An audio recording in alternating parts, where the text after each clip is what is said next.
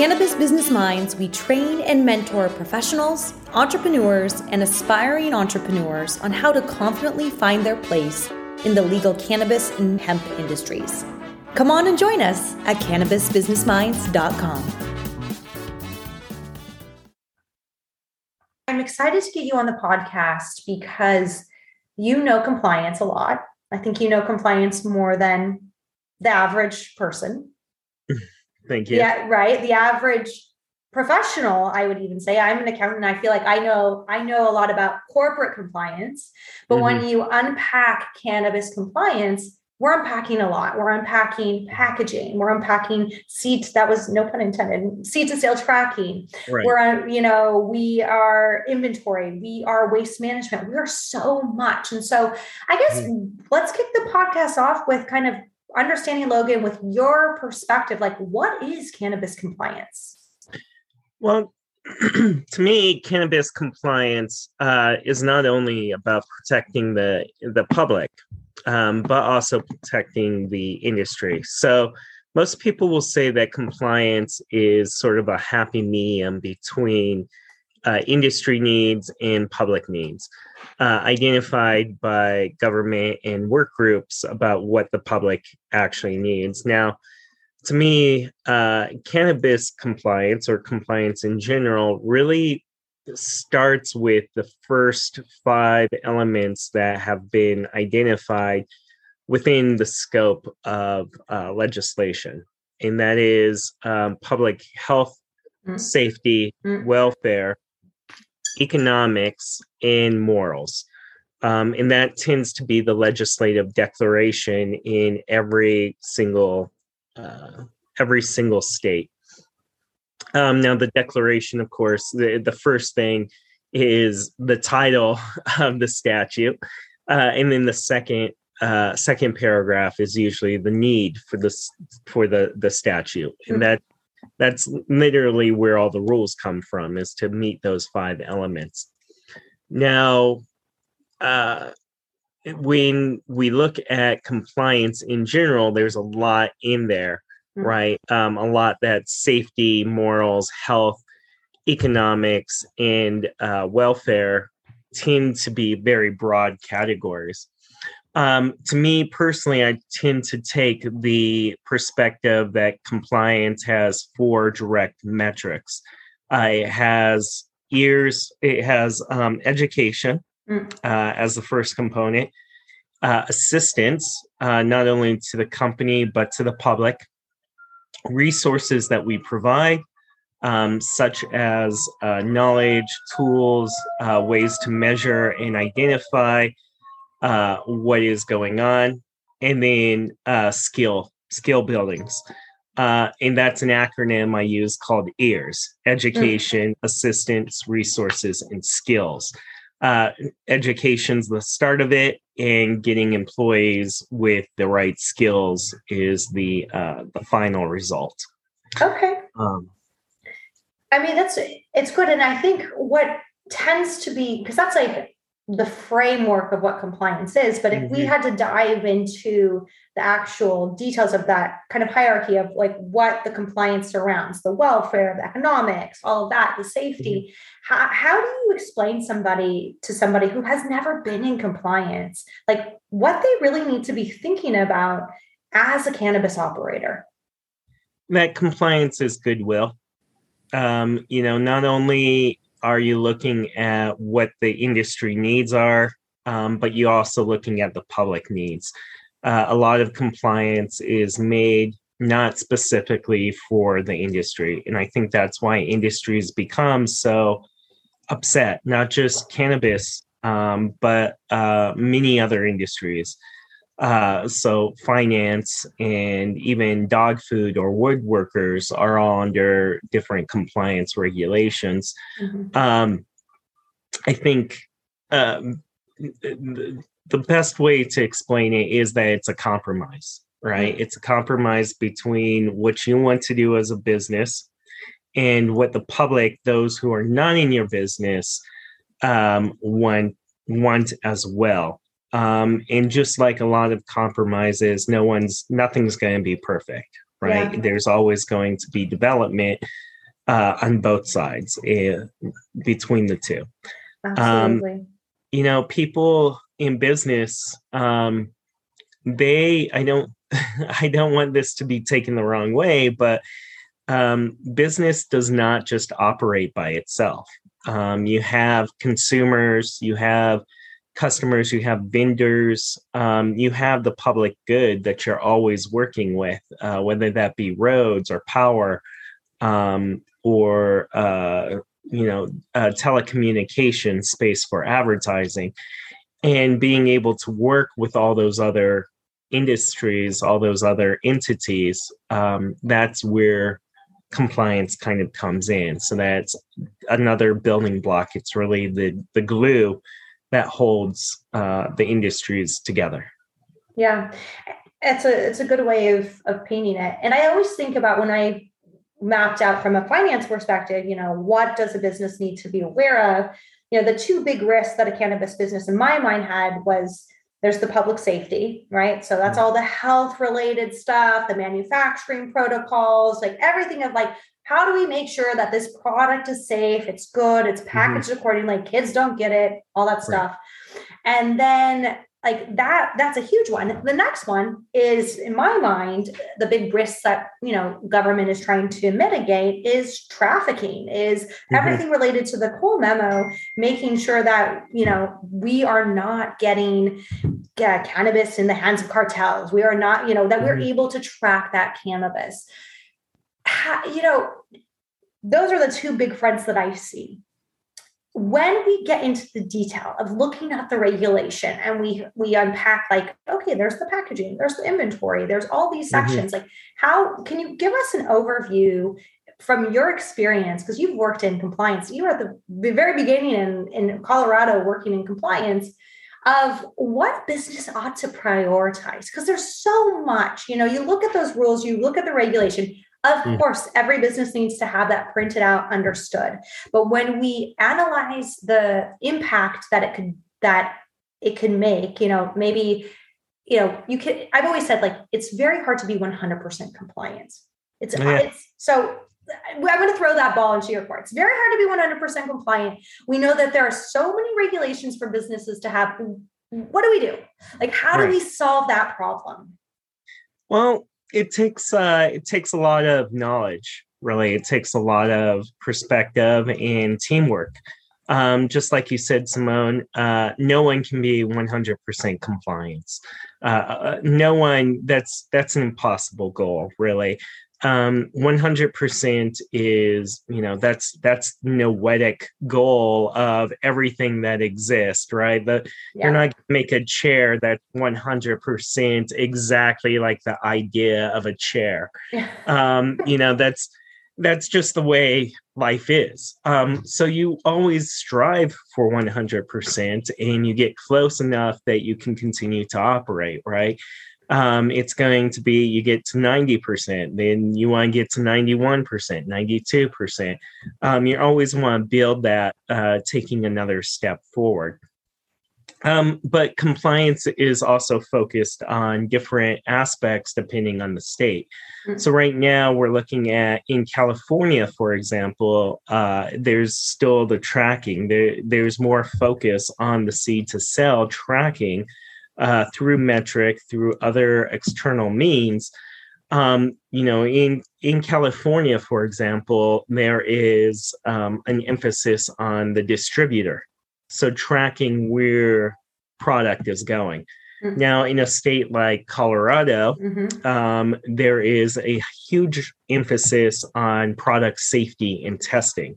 And we're seeing that continue to go on. Colorado is the first state that's mandated corrective action and preventative action plans. It's the first state that's required recall plans and SOPs to be on file with the state as well.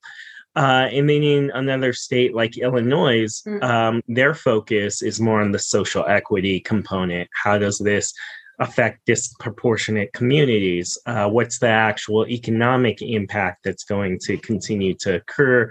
Is this going to be a growth industry for our state? So there is, there's a lot of different focuses between each state. Now, it's interesting also that you brought up trafficking. There's, that perspective as well is going to probably be changing pretty much in the near future. There are actually 3 bills within Congress right now that might change the scope of interstate cannabis transportation. Can you allude to any of these? I mean, I know you're not a lawyer, but like just a little preview here. Yeah, well, I'm not a lawyer, but I've done a lot of lobbying.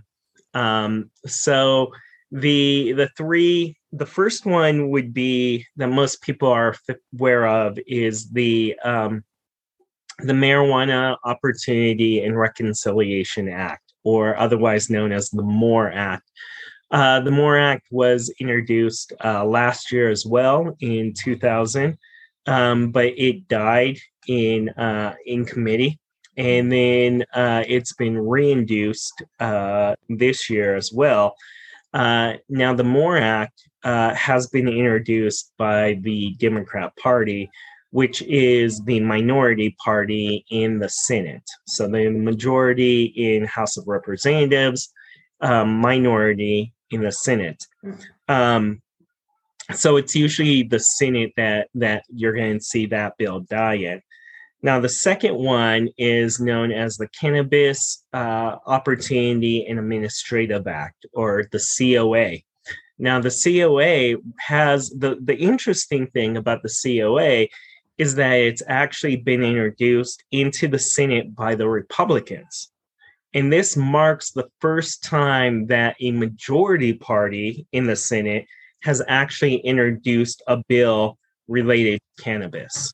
Now, it's always been the Safe Baking Act, or a lot of the other bills that have tried to make cannabis decriminalized have always been by the minority party. But this is the first time that the majority party in power have introduced their own bill on this, which means that there has been that there has been recognition by both parties, because you have both bills now alive in the Senate. You have the Democrats' MORE Act, you have the Republicans' CAO Act, and there's a good chance that they're going to hit each other and probably morph into something else, into a different act between them that would have the same effect, right? They both want to deschedule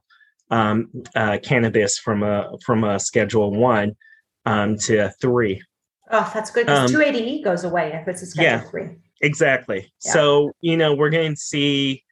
we're probably going to see something where they, at some point, come together and then have to make a decision about from what bill are they going to pull what language from. The third bill is called the MACE Act, and that is introduced by Representative Mace. And a lot of people refer to this bill as a libertarian dream. Okay. So what it would do is it would deschedule marijuana and just leave it to the states and locals to completely regulate. There would be no federal intervention whatsoever. That would be amazing. That would be amazing. Yeah. But no one, that one's probably going to not go anywhere. So the big thing with the MORE Act is it kind of does give states and locals more authority as well, but it intervenes the federal USDA. With the CAO Act, it forces a lot more federal regulation. So the federal government would have first regulation, and then it would trickle down whatever holes they don't feel from the states and then the locals. So, it's more is kind of a bottom up, and CAO is kind of a top down. what would you just, now being on the business side and understanding what it takes to actually be a compliant business and helping operators, which one would you think is more favorable for businesses? I think they both would be. I think, like I said, they both have strengths and weaknesses. The way the current model is set up, definitely the MORE Act would preserve the current model. Yeah. However, the current model also creates a number of difficulties and holes that are very ambiguous for different types of operations, right? So it doesn't really make a lot of people comfortable and a lot of businesses successful because the interpretation from the states and the locals really change. When you look at, so something like the MORE Act would just keep the status quo. When you look at the CAO Act, you're probably going to get things like good manufacturing practices in place. You're going to get requirements that all businesses need to keep corrective action and preventative action plans in place, recall plans. Either way, from a business perspective, I think they'll both be good. But, the big thing, the big thing is as long as they get rid of 280E, it's going to be. Oh my God. Well, it's interesting though, because I completely agree with you. Thank you for sharing that. And the 280E needs to go away, but even seeing what the proposed federal tax would be, it's still relatively high. And I think that's to me, that's such a big issue. I think I've seen 25%, but obviously if you are below a certain revenue, I think it's below 20 million or something, it's going to be less. So of course you wouldn't have to pay as much as somebody who's making 100 million. Right. But if you add that federal tax onto a state tax, the profit margin for a cannabis business is not high. And I think that's the big, I always try to tell people, you've got to realize that this is not it's not like an online business with zero margin, right? Or with very high margin. We've got a lot of costs associated to it. When you were diving into those bills, is there anything else that you can note about taxes that I maybe missed on a federal level, or how the tax scheme would work? Because that's where I feel like we really have to fight for these businesses.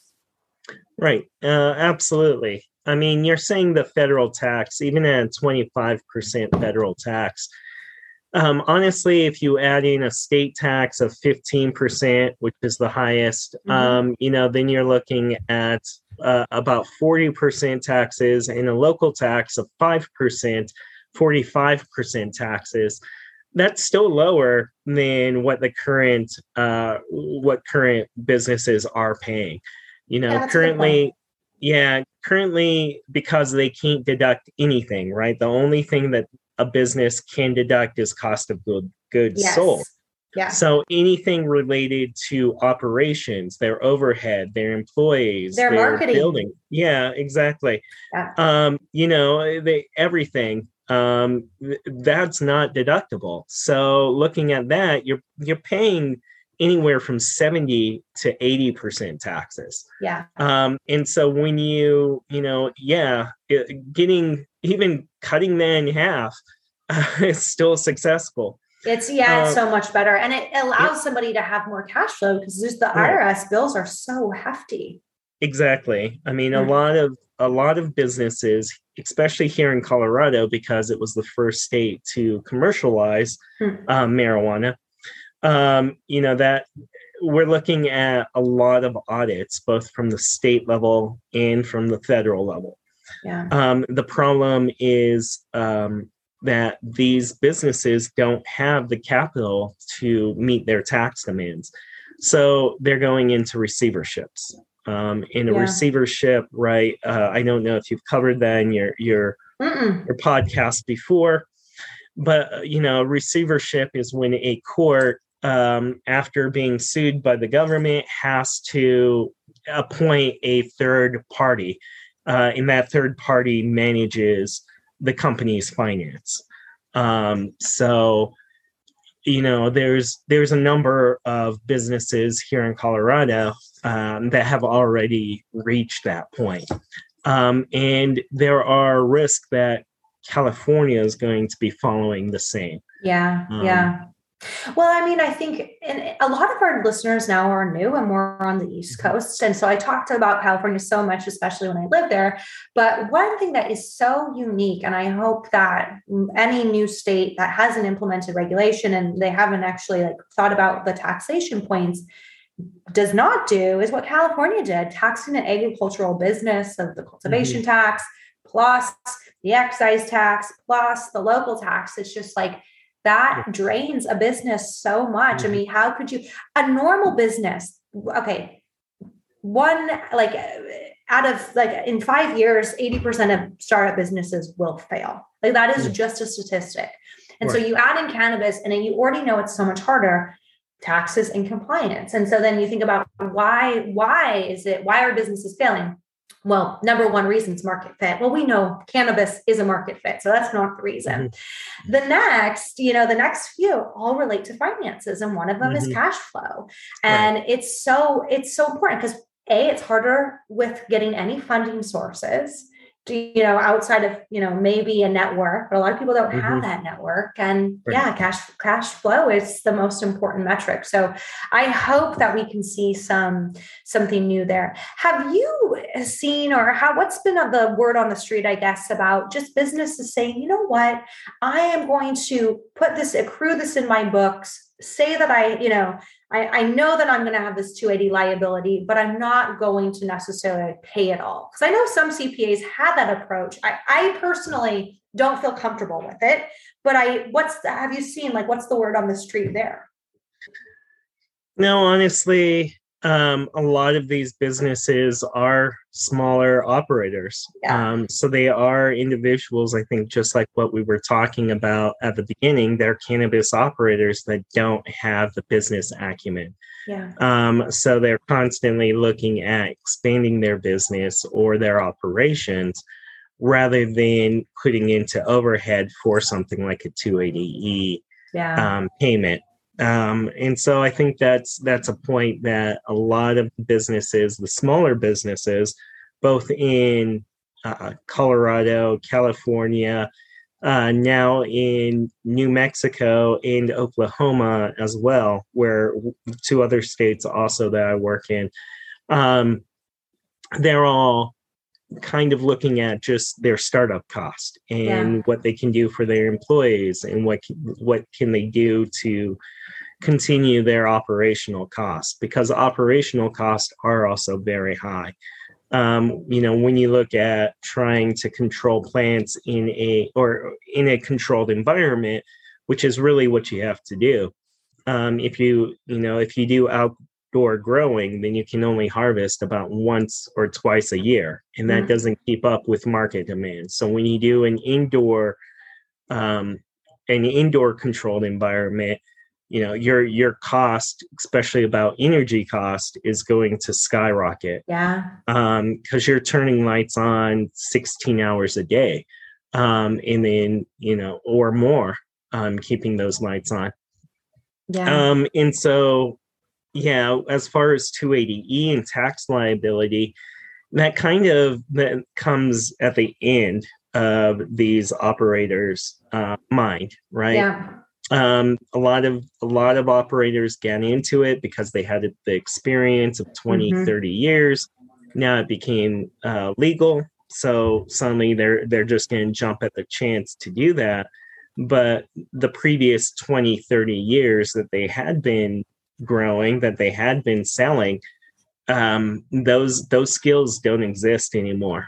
And that's why they have to build a good team around them. I mean, just like compliance can't be 100%, your business cannot be 100% running your business. Oh my God. And I think that's such a good point to touch on, is that, are you an owner or are you an owner operator? And what I see, and this is not even in cannabis, this is just small business, is that it is so tempting. You own your own practice. I own my own practice, right? Like there's a part, and we're service-based businesses, but there's a part of you wanting to dive deep into your business, especially if you're a cultivator, you've been doing it for 30 years, or if you are jumping from corporate to cannabis and you want to be a grower, you know, you want to get your hands dirty, figuratively and metaphorically speaking, but also maybe literally speaking. But there is to grow a business successfully, you have to get outside of the trees, because you have to be able to see the forest. And that is a very hard thing for businesses, for individuals to do, because it's not natural at first. Right? Like you don't feel like you are able to, it's not a tangible result immediately. I think that's what it is, right? Like it's not immediately a result, but it's going to help you so much in the long run. Do you have that conversation at all with clients, or like, how do you help? What's one piece of advice that you've given a client that really was able to stick that we can share on the podcast? One piece of advice that I gave a client that could really stick. About owner operator. Yeah. Wow. That's work with your attorney. Your attorney is not a bad guy. They might recommend something that you don't like, that you don't want to hear. Yeah. But usually attorneys or compliance, attorneys usually back up compliance, right? Yeah. The two go hand in hand. Compliance is internal recommendation. Attorneys support that outside, and but work with them. You're paying them a lot of money. You're paying them $200, $400 an hour. Listen to what they have to say. Yeah. Well, and I think it's, I'm sure everybody's heard this quote, and I might be butchering it, but the cost that you pay somebody that's an amateur to do it, it's going to cost tenfold to fix it if you had just hired a professional in the first place. And I'm seeing this, I'm working with a client right now, literally poor hiring when it came to finance. We're doing 2 years of work at, it's just so much more costly. They've had to pay that person to do it. Now we have to redo it. And it's in this space, I really, really believe it makes so much sense to hire that expert. It's not going to be, what could take an amateur 100 hours, an expert can do in maybe an hour. Oh, absolutely. Yeah. I mean, as a small operator myself, right? Yeah. I mean, I suck at, excuse my language, but I suck at marketing. I suck at bookkeeping. Yeah. So, I mean, those are two areas that I partner with other people, right? Exactly. You get my name out. I want to focus on doing the compliance, helping you build your GPAs, helping you do your audits, keeping lobbying and keeping aware of new rules and regulations, and keeping your business, operating. But I don't have time to get my name out there and say, hey, I can do this for you. And at the same time, the back end, I don't have a bunch of time to really audit my own books. So, I partner with two other people to help that service and a firm, right? I partner with Modi, who helps with marketing and bookkeeping. Yeah, exactly. So. Well, and I think the interesting thing, it goes back to the owner operator, right? Like if you're a business owner, there's two really cool internal KPIs that I like to look at is like, what's our return on time? Like you can be helping a client, you can be making, great income for your business by being hands-on with that client. You can outsource bookkeeping at a fraction of the cost. It's going to take you 3 times to 10 times longer than it would the actual person doing it. And so you want to analyze, like, what's the return of your time? Like if you have an hour to spend, where are you going to get the most bang for your buck in your business? And it's a hard one. I think that sometimes people think like, oh, but I don't want to spend that much. But in the end, it will really help. Another one, have you ever heard of your internal hourly break even? No, I don't. It's okay. It is super cool. Anybody can do it. Especially it's great for like if you are an hourly, if you charge by the hour, or if you're kind of service-based, is you think about like how much you pay yourself, you think about how much you are spending working every week and the vacation that you want to take over a year. And you just break it down to basically high level, how much it costs you to pay yourself, thinking about your personal budget, all that stuff, and how many hours for the whole year are you going to work. And then you get to this thing called an hourly break even. And so depending on if you want to take a lot of vacation, depending on your lifestyle, your hourly break even is going to be different. But it's a really good way to be able to decide, should I really do that task? Because if you know your hourly break even is like, let's say mine's $100 an hour. Well, I should not be spending my time doing bookkeeping when I could leverage somebody at a lower price. So it's just those internal metrics we need as a bookkeeper, as business owners. Right. Exactly. Yeah. Exactly.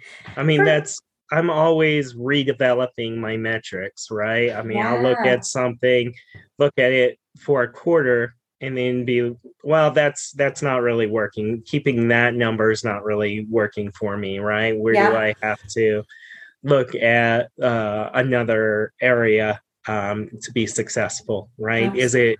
Is it my hourly rate? Is it my, my time I'm spending on just writing SOPs or doing audits? Is licensing another factor that's really being helpful? So absolutely, and then reaching out and getting that outside help, right? Being able to say, okay, I'm spending way too much time on bookkeeping, and that's because that's not my expertise, right? So I'm having to learn bookkeeping on my own, and then try and do that. So there's also the education, teaching myself my own educational component, so I can do the basic task, which is why you hire a professional. They're trained in these tasks, right? Yeah, exactly. And then for you, I mean, you could even set up your system so you get the bookkeeping dialed in, and you know exactly what metrics to look at, like how many new clients did you get, the revenue per client, like those things. Right. Totally. So I want to step back a little bit to compliance. When we think about, there's a quote that I still use, and it was state of California, which we already know is a little bit more complicated than most states, but the average cannabis business will spend $200,000 on compliance every year. Their first year, and maybe it would go down. Yeah, it would go down. Not a huge significant portion percentage-wise down, but then it would go down every year. So from your experience, like, can you just break down the cost of compliance? Like, that's a big question, right? So how you want to interpret it, and then I'll ask maybe some follow-up questions. Right. Well, you have to be creative in the exact resources that you're going to spend in compliance. One of the bigger factors is security. Safety. That tends to be a bigger cost. So you're looking at, for example, camera systems that could record who is operating at one point or another, handling the product. Most camera systems run about $200-$300 per camera. In about $6,000 per DVD set to match the recording requirements. And those DVDs can only take 16 cameras. So every time you expand to your 17th camera or your 33rd camera, you're looking at buying another $6,000 DVD set. So that's one factor you have to take into account. How big is your operating space? The next factor in compliance, I would say this is probably the biggest factor in compliance, is your environment. A lot of operators are short on cash, so they look for the cheapest place that they can really hit, whether that be an outdoor cultivation, or an indoor warehouse. And one of the first things that I recommend to clients at all times when they're starting up is getting environmental tests done. Because if your warehouse is full of asbestos, if it's full of black mold, if it's full of lead paint or heavy metals, all of that's going to leach into your product. Cannabis is a very absorbent plant. And just like sunflowers are, or strawberries, right, where they easily take up everything that's in the soil. In fact, it's here in Colorado, we've been talking about planting hemp in rocky flats. And I don't know if you might be familiar. Rocky Flats is an area that they used to make nuclear bombs. Whoa! And so I was here in Colorado, here in Colorado, that was the area that the federal government used to use to make nuclear bombs at. And so it's an area, they've shut it down, obviously, but it still is an area that is has a lot of heavy metals, has a lot of toxins, has a lot of chemical spills that occurred over the years. So planting hemp there, they're hoping that it can absorb all those toxins. And of course, that's something that every operator should be aware of, is their environment. If you're in a poor warehouse, you're going to be hitting terrible testing. And that's, I think, one of the factors that also goes into compliance is your testing results. Tests run about $400 to $600 per gram. And you usually need 4 to 5 tests to pass through this industry. So the fact is that they're going to be testing your heavy metals. They're going to be testing your microbials. They're going to be testing your solvents, your contaminants, and pesticides. So, any one of those 5 tests, if they fail, you have to destroy your whole crop. And that's thousands of dollars, hundreds of thousands of dollars in some cases. The other cost of compliance that really drives it up is licensing fees. And so you got to look at what your state is going to require for licensing fees. Most states, their regulatory agencies are self-funded, which means all that tax that the state is collecting, none of that goes into enforcement. So all of that, so that's why licensing fees are so high, is because that's the only way that enforcement agency is actually making money to continue to work. I know that's the case with the BCC in California. That's the case in Colorado, Washington, and New Mexico. Is that they're all, you got to look at those fees, because they're going to be $10,000, $20,000, $30,000 a year. Or even more, some of the cultivation sites, because then also what at least in certain states I've seen is that you've got local fees and licenses and state fees and licenses. Yeah, exactly. And it hits you. It hits you hard. Exactly. I mean, cash flow issues. I've seen cash flow issues that require the licensing just to get in at the last minute, because they didn't have the money until then. They weren't saving up the money until last minute. So I think those factors, security, environment, testing, and licensing, those are the big four compliance cost. Wow. Okay, that's good. And then from your experience, there's sometimes like the war stories of, if you've gone through an audit, what could happen? I had back in 2016, 2017, the founder of Adherence Compliance, and he mentioned, he had seen upwards of $700,000 of a compliance fine. That being, it started with something small, and then the investigators continued to look and look and look, and then a fine increased. From your experience being in this industry for quite some time, what are the average fines that you are seeing cannabis businesses have? Not the horror stories, but the average that you see. Usually it's about six figures. It is six figures. So yeah, it goes anywhere from from 1 to 200,000. Wow.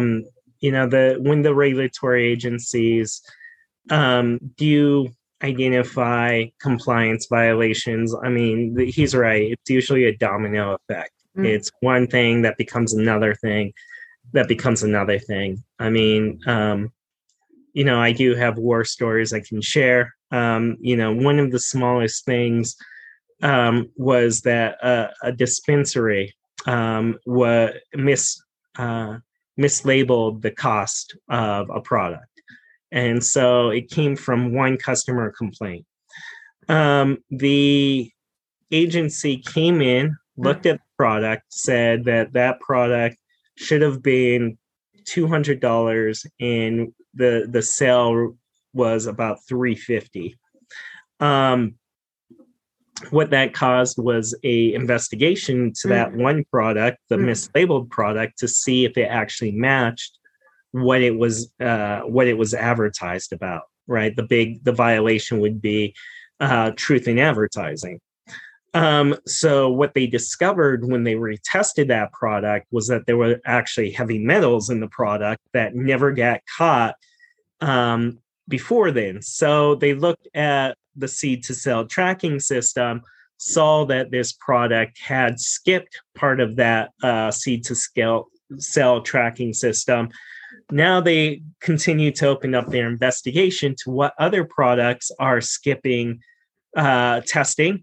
And then they're going all the way back to the cultivation, where they discovered an outbreak of E. coli that could have been completely prevented because they were storing that product in a wet area. So this investigation's continuing on, and those are just like factors building on each other, right? Now they're looking into a full cultivation and manufacturing investigation, all because it started with an incorrect cell. Oh, right? So my God, all it started Logan. was one employee at a dispensary rung up the wrong product. The tip of the iceberg. Yeah, the tip of the compliance iceberg. It's gone all the way back to looking at their cultivation. Another thing they actually found at the cultivation is that they were overproducing. Like they were only paying for, I think, a tier 2. So that only was 3,600 plants, and they had 5,000 plants. Oh my God. So it was, they did not have a good day. It is a incredible investigation that started with something very simple. Yeah. Truth in advertising, right? Truth in advertising. Yeah. And yeah. Okay. And now I feel like we've put a lot of fear in people, which I don't want to do. And I think this is like, enter knight in shining armor with a Superman. Yeah. Like, what does Logan do? And so Logan, like, you are a compliance guy. And so I always think about it, like from an accountant perspective, if people had consulted me earlier, they wouldn't have been in the same mess. Right. How could, I guess, paint the picture of what could that business have done at the very beginning to avoid what had happened? Because it's not like that could happen. That could happen if you don't do anything, but there's a way that doesn't have to happen. Oh, yeah. I mean, the first thing, like I said, environmental studies, right? Yeah, hire a industry hygienist or a PE, a professional engineer, to come in and take a look at the warehouse and look at the environment, right? The E. coli, the heavy metal failing, both of those would have been prevented simply if they looked at where they were cultivating, if they looked at the building and the space that they were cultivating at. And then take those results and really consider them, right? Really consider if the risks are high enough that you could avoid using this room, or you can avoid using this patch of ground. And as a compliance officer, that would be something that I would work with immediately, right? I would work with the PE and the industry hygienist to identify where those risks are and present them. Secondly, monitoring how much you're licensed for. And that's another thing, right? You get a license as an owner operator, but then you don't educate your staff on what the limits of that license allows, what the permission and the limits are. And so if you just have a staff that you say, go grow cannabis, and and they just go out there and they just, I love growing cannabis. And so they just grow a bunch of it, and they don't recognize, right? There's never been that education, first part, education about what their limits are, so that they are looking at their skill results of what can we do, what can't we do. And then, secondly, or thirdly, after monitoring that, doing internal audits, you got to look at what else they're applying. What's the fertilizer, the nutrients? What are the pesticides that they may be using? Are they reaching worker protection standards? Even though it's not legal, the U.S. Department of Agriculture still has jurisdiction over worker protection standards and basic agricultural resources, right? Basic agricultural compliance means. So they could come in and say that respirator doesn't fit for this type of pesticide, and there's another citation. Wow. And so, you have to look at that, and then you have to look at the transportation. How is the product being transported? Now, in California, you have two different transporters. In Colorado, the business itself can be a transporter. And then look at what the test results are. You got to get the most bang for your buck out of the labs that you're working with. And that doesn't mean that those labs are going to forge their results either. They're going to they should give you honest results. Hopefully. Because that's going to mitigate your risk, right? I mean, another advice I have is make smaller batches, because if one of those batches fail, then you only have to destroy that one batch. You don't have to destroy the whole harvest. So you make smaller harvest, right? Just more frequently. And we can transpose that advice from cultivation to a manufacturer, right? You can don't manufacture the extraction process, small batch, right? Right. Okay. Right. Make small batches, right? And of course that's going to affect your supply chain. That's going to affect your demand, but it mitigates the risk. It highly mitigates the risk. Because you don't have to destroy the whole production batch or the whole cultivation batch. Yeah. And I'm sure you could work with a good inventory forecaster and get your sales process right. So then it doesn't interrupt cash flow so much, right? Like there's definitely a way you could figure that out with small batches, and a good grower would definitely be able to figure that out. Exactly. And then, you got to look at the retail level as well. Because that's where this whole thing started, was at the retail level. Yeah. So, get a good PCI, get a good, point of sale system as well. There are good point of sale systems out there. There are bad point of sale systems out there. And they all have their reviews, and the bad ones have a lot of errors that don't always get fixed correctly. And then train your staff, right? The staff have to know the product. The staff have to also know the whole supply chain product, because that's the public facing point. If someone comes in and they say, what's this blue kudo? Where did it come from? how was it produced? They're going to be talking to the dispensary person, the person right there facing the public. They're not going to be talking, right? The public's not calling up Blue Kudo and saying, what's your GMP process? Can you show me a certificate of analysis?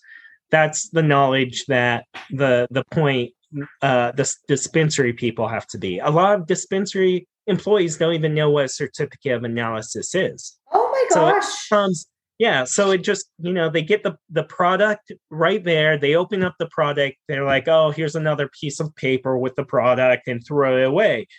And they never look at it to know, how safe is this product?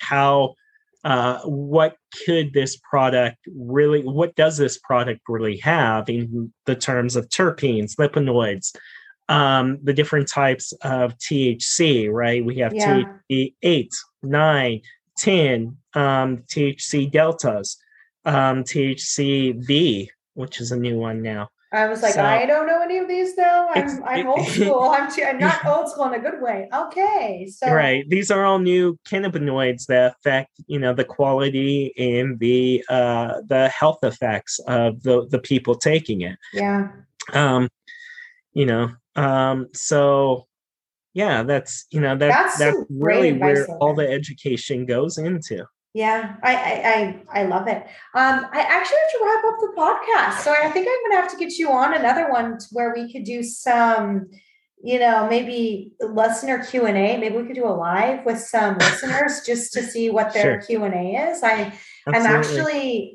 invite you. I'm going to do a talk on wisdom. It's like, it's a little bit like Clubhouse, but a little bit different. And so maybe you and I could have like a Q&A session in January where people can come and ask questions, because you're such a wealth of knowledge. And I like the principle that you started out with the EARS, that acronym, because the point is you can get very detailed into compliance, but when you kind of take that step back of how you are kind of building education around everything, that's the beginning of yours. I think the big takeaway, and please, this is kind of the last question for you, but what my observation is really understand and take that step back when you think about compliance and think about how you can approach it holistically and not necessarily, and kind of that process of compliance so you can feel comfortable with what you're doing. But the last question for you is, what's that one takeaway you want our listeners to have? Your compliance department is your education department. It might not be your training department, but it's definitely your education department. They're not your penalty department. They're not the ones who should sit there and penalize you. They're the ones who should educate you. Yeah, that's excellent. And how can our listeners find you? Well, they can reach out to me at my email, ldglegal1@gmail.com. They can also reach out to me through the Community College of Denver, where we're presenting the first cannabis business degree. Or they can also reach out to me through Modi, Modi and Company, I believe L Goolsby at MIOD-CPA.com. Excellent. Well, thank you so much for joining. Thank you. Thank you, Simone. It's been great. Thanks so much for listening to this week's show. Please subscribe wherever you get your podcasts. And if you enjoyed this, leave us a 5-star review. Make sure that you share this episode on your social media and tag us in the Instagram stories. You can find us wherever you go on social media. Just look up Cannabis Business Minds. Have an idea for the show or something that you want to talk about? Shoot us an email at podcast@cannabisbusinessminds.com.